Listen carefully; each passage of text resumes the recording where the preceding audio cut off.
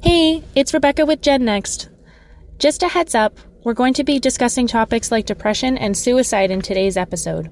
Please take care while listening, and if you need support, we have some mental health resources in the show notes. Hi, my name is Tokunba Adebui, and I'm a member of the Gen Next team. And this is Peace Out Poverty, the podcast that gives you a local perspective on social issues and shows you how you can get involved. United Way's Gen Next team started this show to explore the intricate ways poverty can impact the lives of folks in the Alberta Capital Region. In this episode, we've got our work cut out for us, because today we're exploring the relationship between poverty and mental health.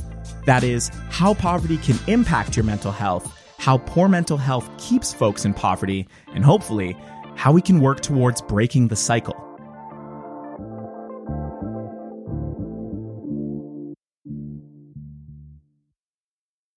You don't need to look for very long to see that there's a strong connection between mental health and poverty. The tricky part is untangling the two. It's a cyclical issue without a clear starting point. And we know it's hard to address a problem without understanding the root cause. So let's break it down. First, let's talk mental health.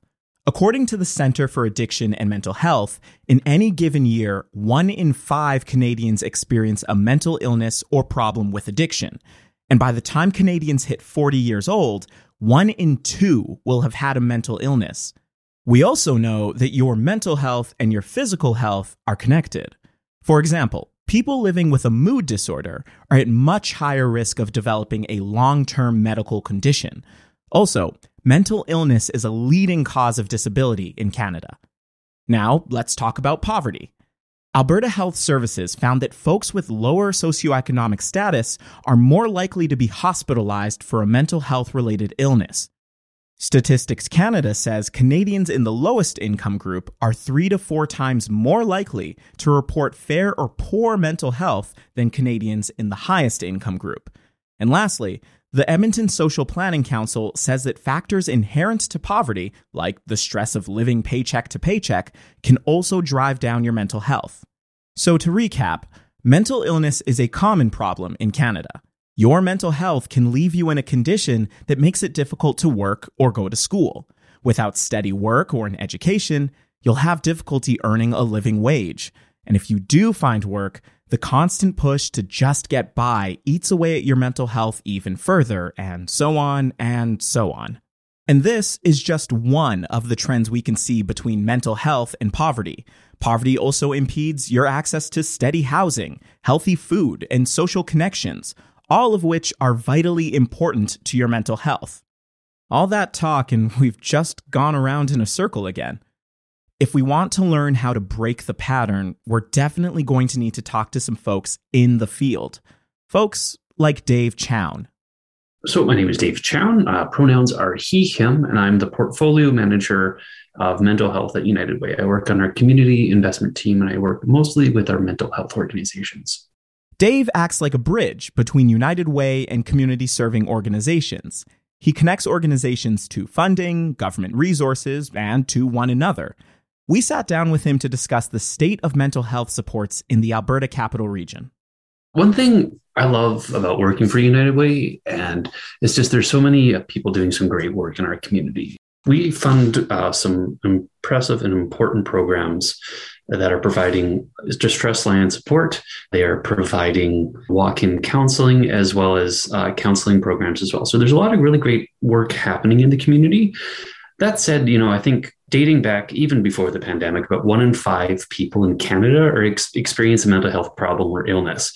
And, with some of the COVID stats, that number may even be 1 in 4 right now. So Statistics Canada just released a report. And so that just means there are hundreds of thousands of Albertans accessing mental health services and supports. And there are hundreds of thousands of Albertans who aren't getting the mental health supports they need. About 70% of Canadians living with a mental health problem illness say those started in childhood.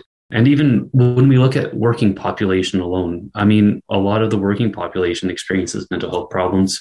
1/3 of disability claims are related to mental illness, and that's affecting people in their prime and early welcome years as well. Mental health is huge. We've made some great strides in recent years addressing stigma and results and supports. But I mean, there's just so much more work to do. At this point, we have a pretty good picture of mental health across the country, but how do things look for someone trying to access the system here in Alberta right now? The Canadian Mental Health Association puts it best. And so we currently have a patchwork of hospitals, public health services, and community organizations doing their best to support mental health needs.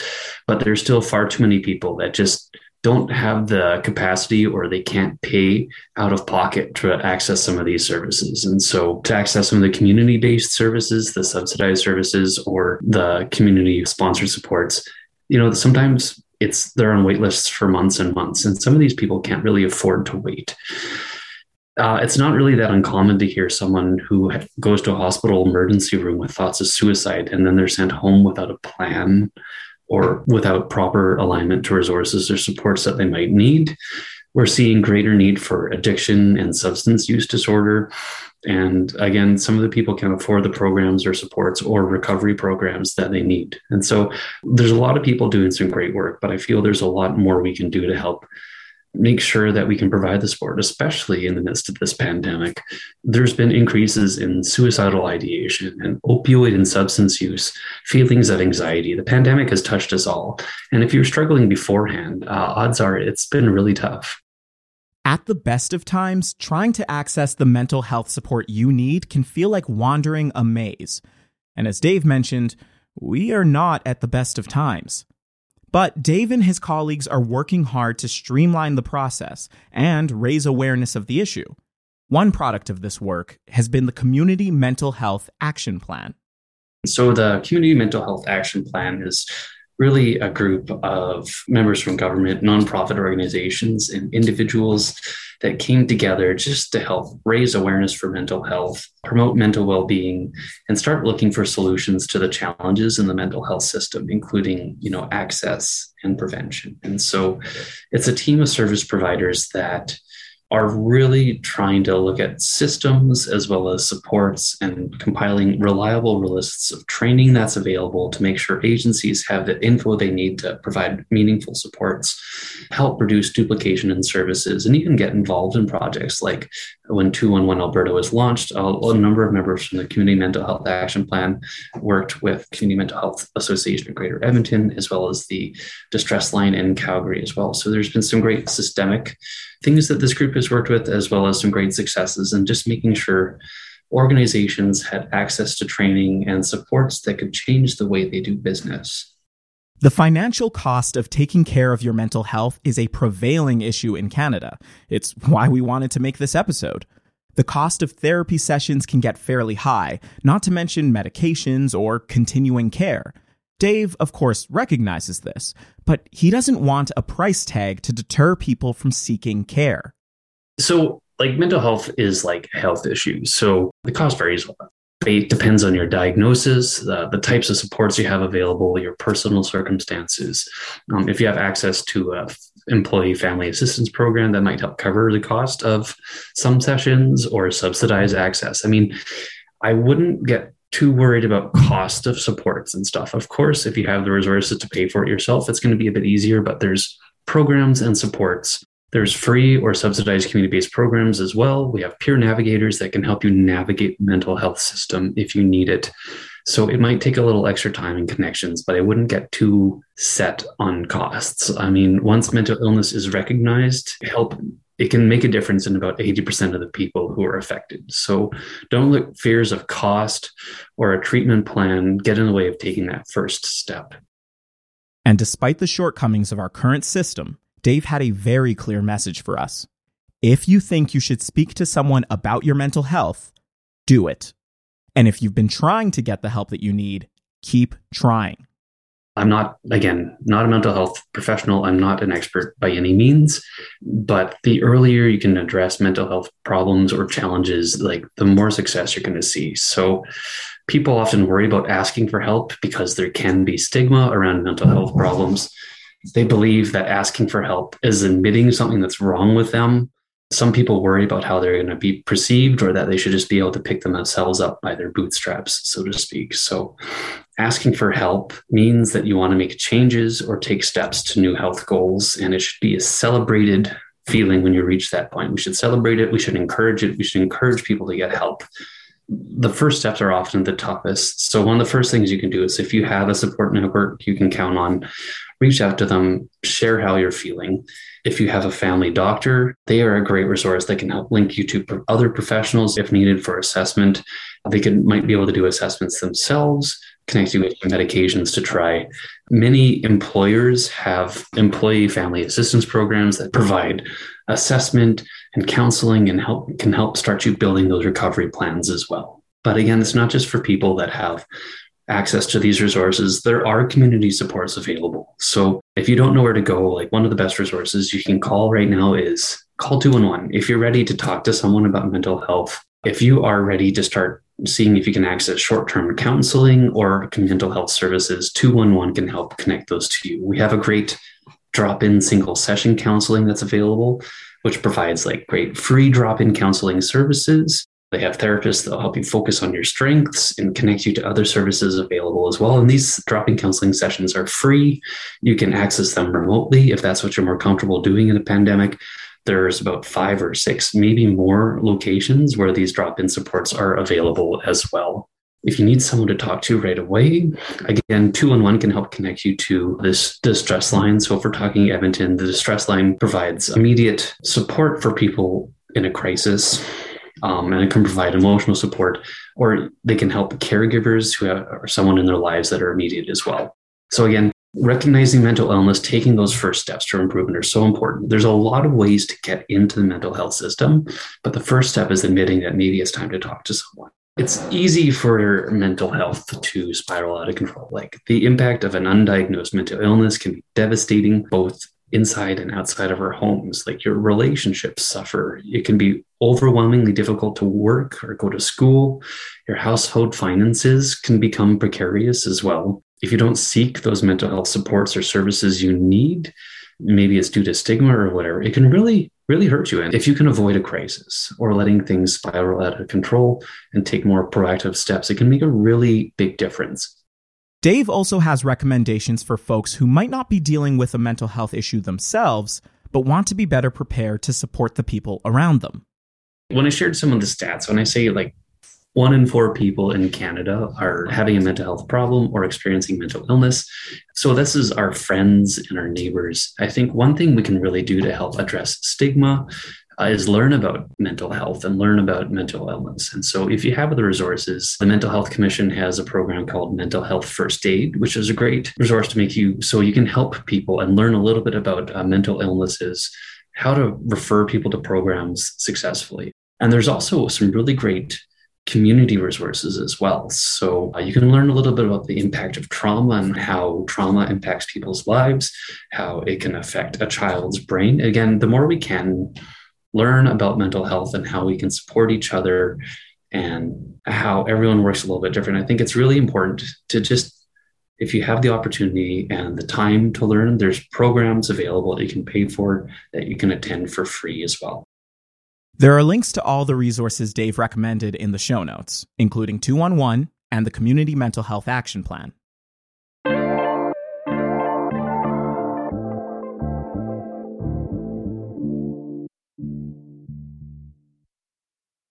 Dave mentioned many different kinds of support someone could access to help their mental health, but perhaps the first kind of support that comes to mind is speaking to someone in one-on-one therapy. So the next voice you're going to hear is from a mental health therapist. Her name is Dr. Elsie Lobo, and she works at the Family Center. Here she is with Rebecca. So my name is Elsie Lobo. I am the manager of therapy and mental health services at the Family Center. And so in my role, I oversee all of the different therapy programs and all of the work that we do out in the community with our therapy programs. Through the different programs, it really helps me see the impact of the work that we do in the community, the importance of supporting people and their mental well-being in the community. And then I also get to see, I think in my role too, where some of the challenges are, right? Where we have difficulty providing enough services or adequate services, where some of those gaps are in how we serve people and how we serve communities. We've already discussed the difficulties of finding the right care for you. But once you've found it, even the logistics of booking appointments, commuting, and arranging for childcare can be a challenge. This is why Elsie and the Family Center work to promote a more community-based approach. So we have therapists, and like I said, in different community settings. So one of the programs that we are with is the United Way program, All In for Youth. And so part of that funding helps us to put mental health therapists as well as success coaches and social workers in schools. The All In for Youth program works with Edmonton Public and Catholic schools to provide social supports to students and their families. Since it began in 2016, All In for Youth has provided folks with therapy, social workers, lunch programs, after-school programs, and more, all free of charge and all based out of the school itself. That's been a really big piece, I think, of expanding accessibility, right? When we can put people right in communities, which helps already take away, right? Financial barriers, transportation barriers, childcare barriers. There's so many different barriers, even scheduling. Our therapists are right there and easy to be connected to families. That in and of itself, right? When we can be there in communities, really supporting, really being available to people, I think that's one really big way. We also have drop-in counseling programs. We have therapists here at the Family Center in our downtown office. So if principals or teachers see the need for either a student or a family where they're having a lot of difficulty accessing services, or maybe there is some sort of ongoing trauma or past trauma or just barriers overall for them, or they're struggling overall, even with attending school, they can connect them to our therapists who can then meet with that student and then meet with the families as well. And they also can help when there are crises, right? So if students are, let's say, having suicidal ideation or self-harming, or maybe even conflict with other people or conflict in their families, that there's someone like a safe person at the school who they can talk to and who's trained in helping to support these things, and they're right there. So do you find that, youth are more willing to talk to counselors because they're on site? I think so. I think it's scary sometimes for youth to come into a strange office building downtown. You don't really know who you're meeting or what to expect. But when you've got someone in your school, they're part of the school community, right? They're connected to the teachers. You see them walking through the hallways. I know a lot of our therapists talk about like high-fiving students when they're coming in, or just seeing them in the hallway, right? And so even if a student isn't a formal client of theirs, really getting therapy services, they still will cross paths with a therapist. And so that becomes someone who's familiar. And I think it also helps reduce the stigma, because they may see other students going into that office or coming out, or that this person is like an okay person to be with before they actually have to face something like being in session. So I think it helps take away some of that stigma. It takes away the unknown. Feels a lot safer, I think, for adolescents when it's someone they're familiar with. Of course, the All In for Youth program is just one of the community-based programs the Family Center offers. There are also options for those of us not connected to a K-12 school. But then we also have people placed at different places, like, for example, the Pride Center or Family Futures we connect with on the south side, or when the libraries are open, we've got them in different libraries and places like that are out in the community. And those are really nice because it's free for people to come for single session counseling. And then we can connect them to subsidized counseling program if they need something longer term. Being where people are, again, I think there's so many barriers involved in people coming downtown to an office building, scheduling appointments ahead of time. And so by trying to make ourselves accessible and available, it's helpful. Because especially once we kind of meet with them, and if they find it helpful, then we can help connect them to a therapist who can see them for a number of more sessions and maybe do some more intense work. But getting in, I think, is a big barrier. And us being out there helps people to get in. The Family Center conducts well over 200 free sessions of therapy per month just through their drop-in programs. But we know that the actual need for mental health support is still much higher. We asked Elsie to share some recommendations on how we can make mental health more accessible in the Alberta Capital Region. We're doing a lot and we're doing the best we can. We still, right now, I see our therapists in schools, they're being utilized a lot, right? Their caseloads are very full and it's only still the first half of the school year. And so there are a lot of children and students and youth and families who do need services. And so when our people are full, they may have no place to go still, as much as we do our best to still connect with them and them served. And so I think we do need more people out in the community. We need more people, not only just in schools, but also just in community, easy places to refer people to where they can access services at an affordable rate or at a subsidized rate. People even in community centers. I was going to say too, with poverty too, there's such a reciprocal relationship with mental health and poverty, right? Of course, if you're struggling with your mental health, it's harder to maintain employment and all of those things. But then on the other hand, too, when you're in poverty, that's going to increase your stress levels. It's going to lead to more mental health symptoms. So it becomes quite a cycle. And so I think it's so important too with mental health that we're not only serving mental health, right? That our mental health services maybe come as in connection with other supports. I mean, of course, ensuring people have housing or food, their basic needs are also being met. Because it's really hard to just isolate mental health as something when people are also struggling in so many other areas, because all those other areas are going to impact their mental health. Links to learn more about the Family Center's programs, including their online therapy offerings, are in the show notes.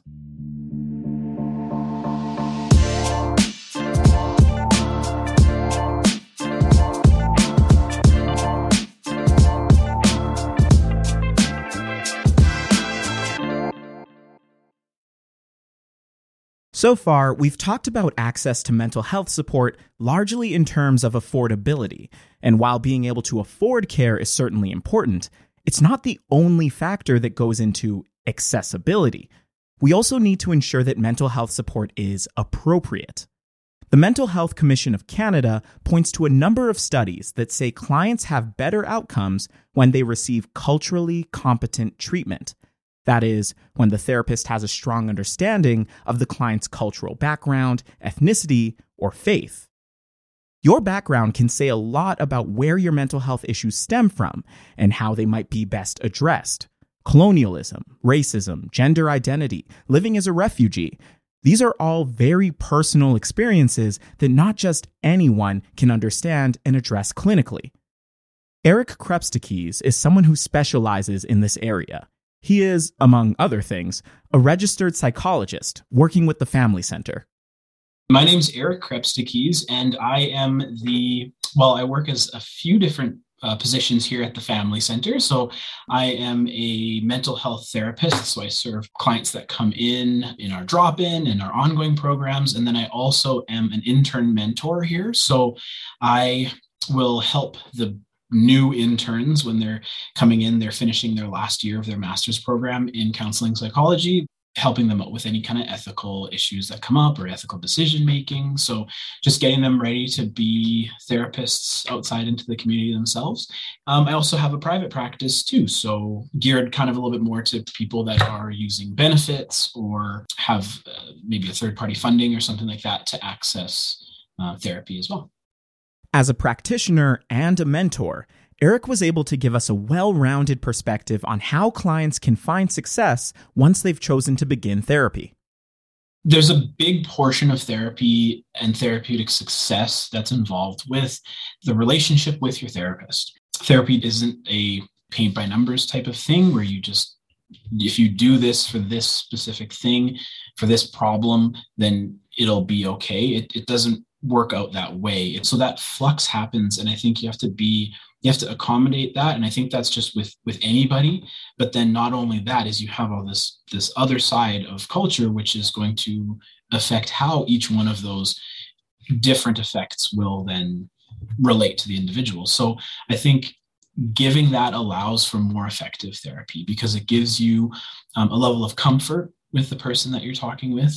Comfort means vulnerability. You can be open. You can feel like you can be honest, that person, while they might not share maybe specifically your culture, but they will hopefully be able to show some empathy and care in that, what you're experiencing is important and matters. And so I think that's why it means a lot to have that focus and have that ability to connect culturally. We have therapists that speak different languages and therapists that have many different cultures. And so hopefully that helps to connect. Not every single time are you able to match up therapists like that and everything, but potentially that's an option as well. So I think that's helpful. We do have translation services here. So we can have a translator come in, sit in sessions. And not only that, even providing other services. We can do translations for documents and things like that. But for therapy, actually just having someone in the room that can relay what the therapist is saying and then get that chance to kind of have that face-to-face. So that's one thing that we can do. And we can offer that for most people. In terms of Indigenous specific, we have a knowledge holder that actually that works with us at our downtown location. So she offers a lot, just a wealth of information in terms of what would be the best way to go about aspects in therapy. Because as therapists, I think we get a sense of working with different cultures that are not our own, and how to go about therapy with them. But it is nice to have that extra little bit of information to know, how do I navigate this specific thing? And so she will allow us to be involved in a lot of different things. So doing some sweats and herb pickings. And then we have a now virtual smudging that we do every day here if you want to join in or not. But we also, we used to do that in person. Some of those things we can also incorporate into therapy. So a couple different therapists have their kits that they'll use to smudge with, and they'll actually do that sometimes with clients before sessions or at the end of sessions. So that offers just that extra little piece that can kind of help a little bit the process and comfort and connect in the way I think that client connects, rather than just trying to fit something the way that therapy says it needs to be this way. We can kind of fit that more towards that specific person and what they practice and what's, important to them. Eric is among the few Black men working in the mental health field, and he's noticed how your identity, specifically race and gender, can influence your ability and likelihood to seek care. He shared some of the work he's done to address this gap. So I am connected to the Black Therapist Network. So it is essentially it's a nonprofit organization that its goal is to support access, really. Kind of twofold goal, I think. One is a place for Black therapists to connect with each other, to have discussion about, race and implication and how that connects to therapy, how that manifests. And then that second goal of accessing the community and then helping provide, that support, allowing people to feel that sense of comfort. I guess they're connecting with someone that understands a little bit what it's like to be a minority. So the network will actually connect with other organizations and provide consultations as to how they would maybe integrate certain aspects into their organizations. They also have some psychoeducation that they'll do in schools, to other aspects of the community, just talking about race and talking about mental health. And then there's also a directory. And so the directory is there. So if you are interested in therapy and you are looking to have a Black therapist, you can look there and you can connect and see. There's a little bio for each therapist there. And there's about, I think, close to about 40 therapists on there now. And so a little background on kind of, what their journey has been and how they practice therapy. And then you can connect with them. A lot of people in the Black community tend to withdraw much more often than do other cultures, other races. So that's an interesting thing, as to how to connect them more to therapy. One thing to highlight is the field tends to be largely female and largely white. And I think to the point of it's about in the 88% range of therapists are going to be typically white women, right? And so there's a misrepresentation there for color, for males, actually.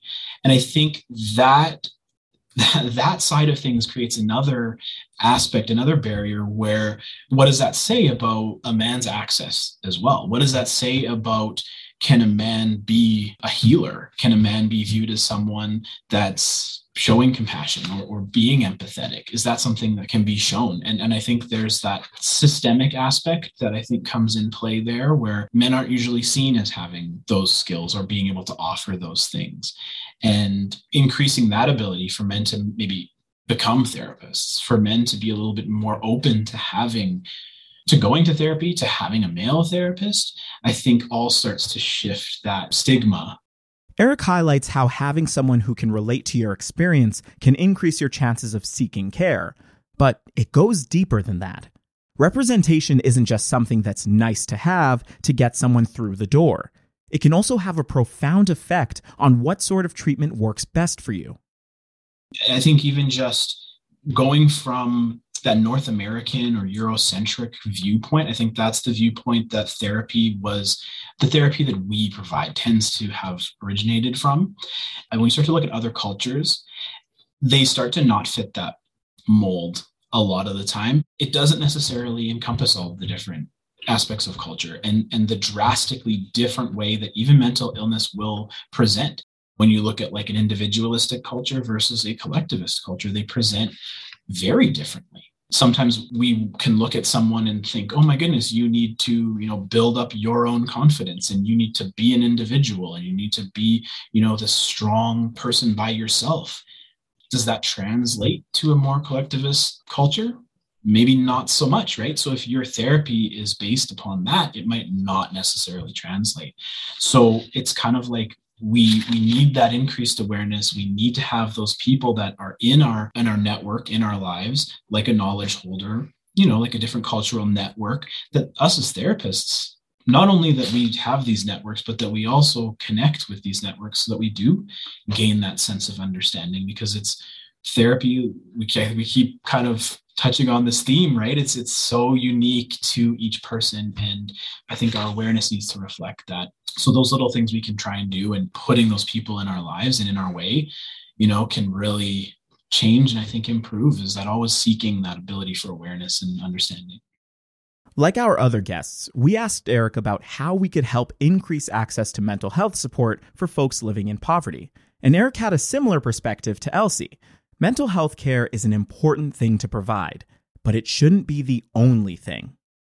There are going to be, I think, different beliefs of the idea of Maslow's hierarchy. Not every single, I think, person in mental health will take it the same way. So I just preface this in that.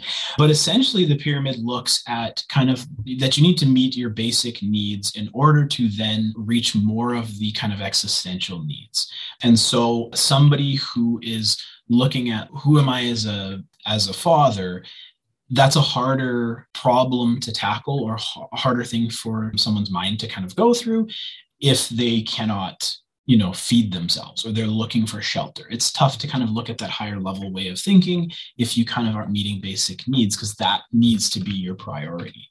Therapy is a great tool that accompanies the social supports for people in poverty, but it can't be kind of like the only thing. And one difficult thing is we see a lot of influx from people that are contacting the distress line, or people that are contacting from hospital care or something, where they are looking because something bad has happened and they're looking to improve it. And while we obviously will always try and help, therapy isn't going to necessarily be able to fill those needs that are needed right now. That rehab is maybe what you need, or a shelter is what you need. You need the food bank right now, not necessarily sitting here and going through, I feel like for the traditional psychological thing, like we don't need to talk about how your parents were and how your relationships with your parents are when you need to eat right away. So therapy can work in conjunction with all of that when you're working with a aspect of the population that's struggling so much with poverty. This isn't an episode where we can neatly sum up the moral of the story and call it a day. Honestly, we've probably raised more questions than we've answered. But we have learned some important lessons. Dave highlighted Alberta's need for a better connected mental health support system. Elsie stressed that supports should be placed where the need is, in the community, close, affordable, and readily available. And Eric noted how therapy should take an intersectional approach, supporting folks with diverse and complex identities. Each of these professionals are building towards a more responsive and accessible mental health support system in their own ways. As for the rest of us, we've got work to do as well. Everyone we spoke to mentioned how we collectively need to destigmatize getting help. And beyond that, we can all take steps to be more aware of the supports out there, for ourselves and for those around us. You can also donate to organizations and programs that are offering free or subsidized mental health care, like All In for Youth. And finally, there is absolutely a role policymakers must play in creating more accessible care for all. Margaret Eaton, the CEO of the Canadian Mental Health Association, had this to say following our last federal election. Quote, "Rather than keep building on a system that responds to crisis, we need to rethink our mental health system so that it can promote mental wellness and prevent mental illness from taking hold in the first place. Our work starts today. Let the 44th Parliament be the parliament that transforms mental health care in Canada once and for all."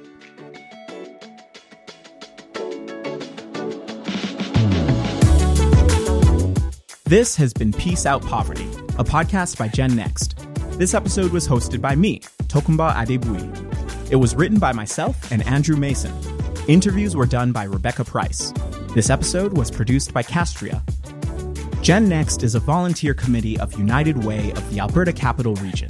If you'd like to learn more or find out how you can be a part of the plan to end poverty, visit myunitedway.ca.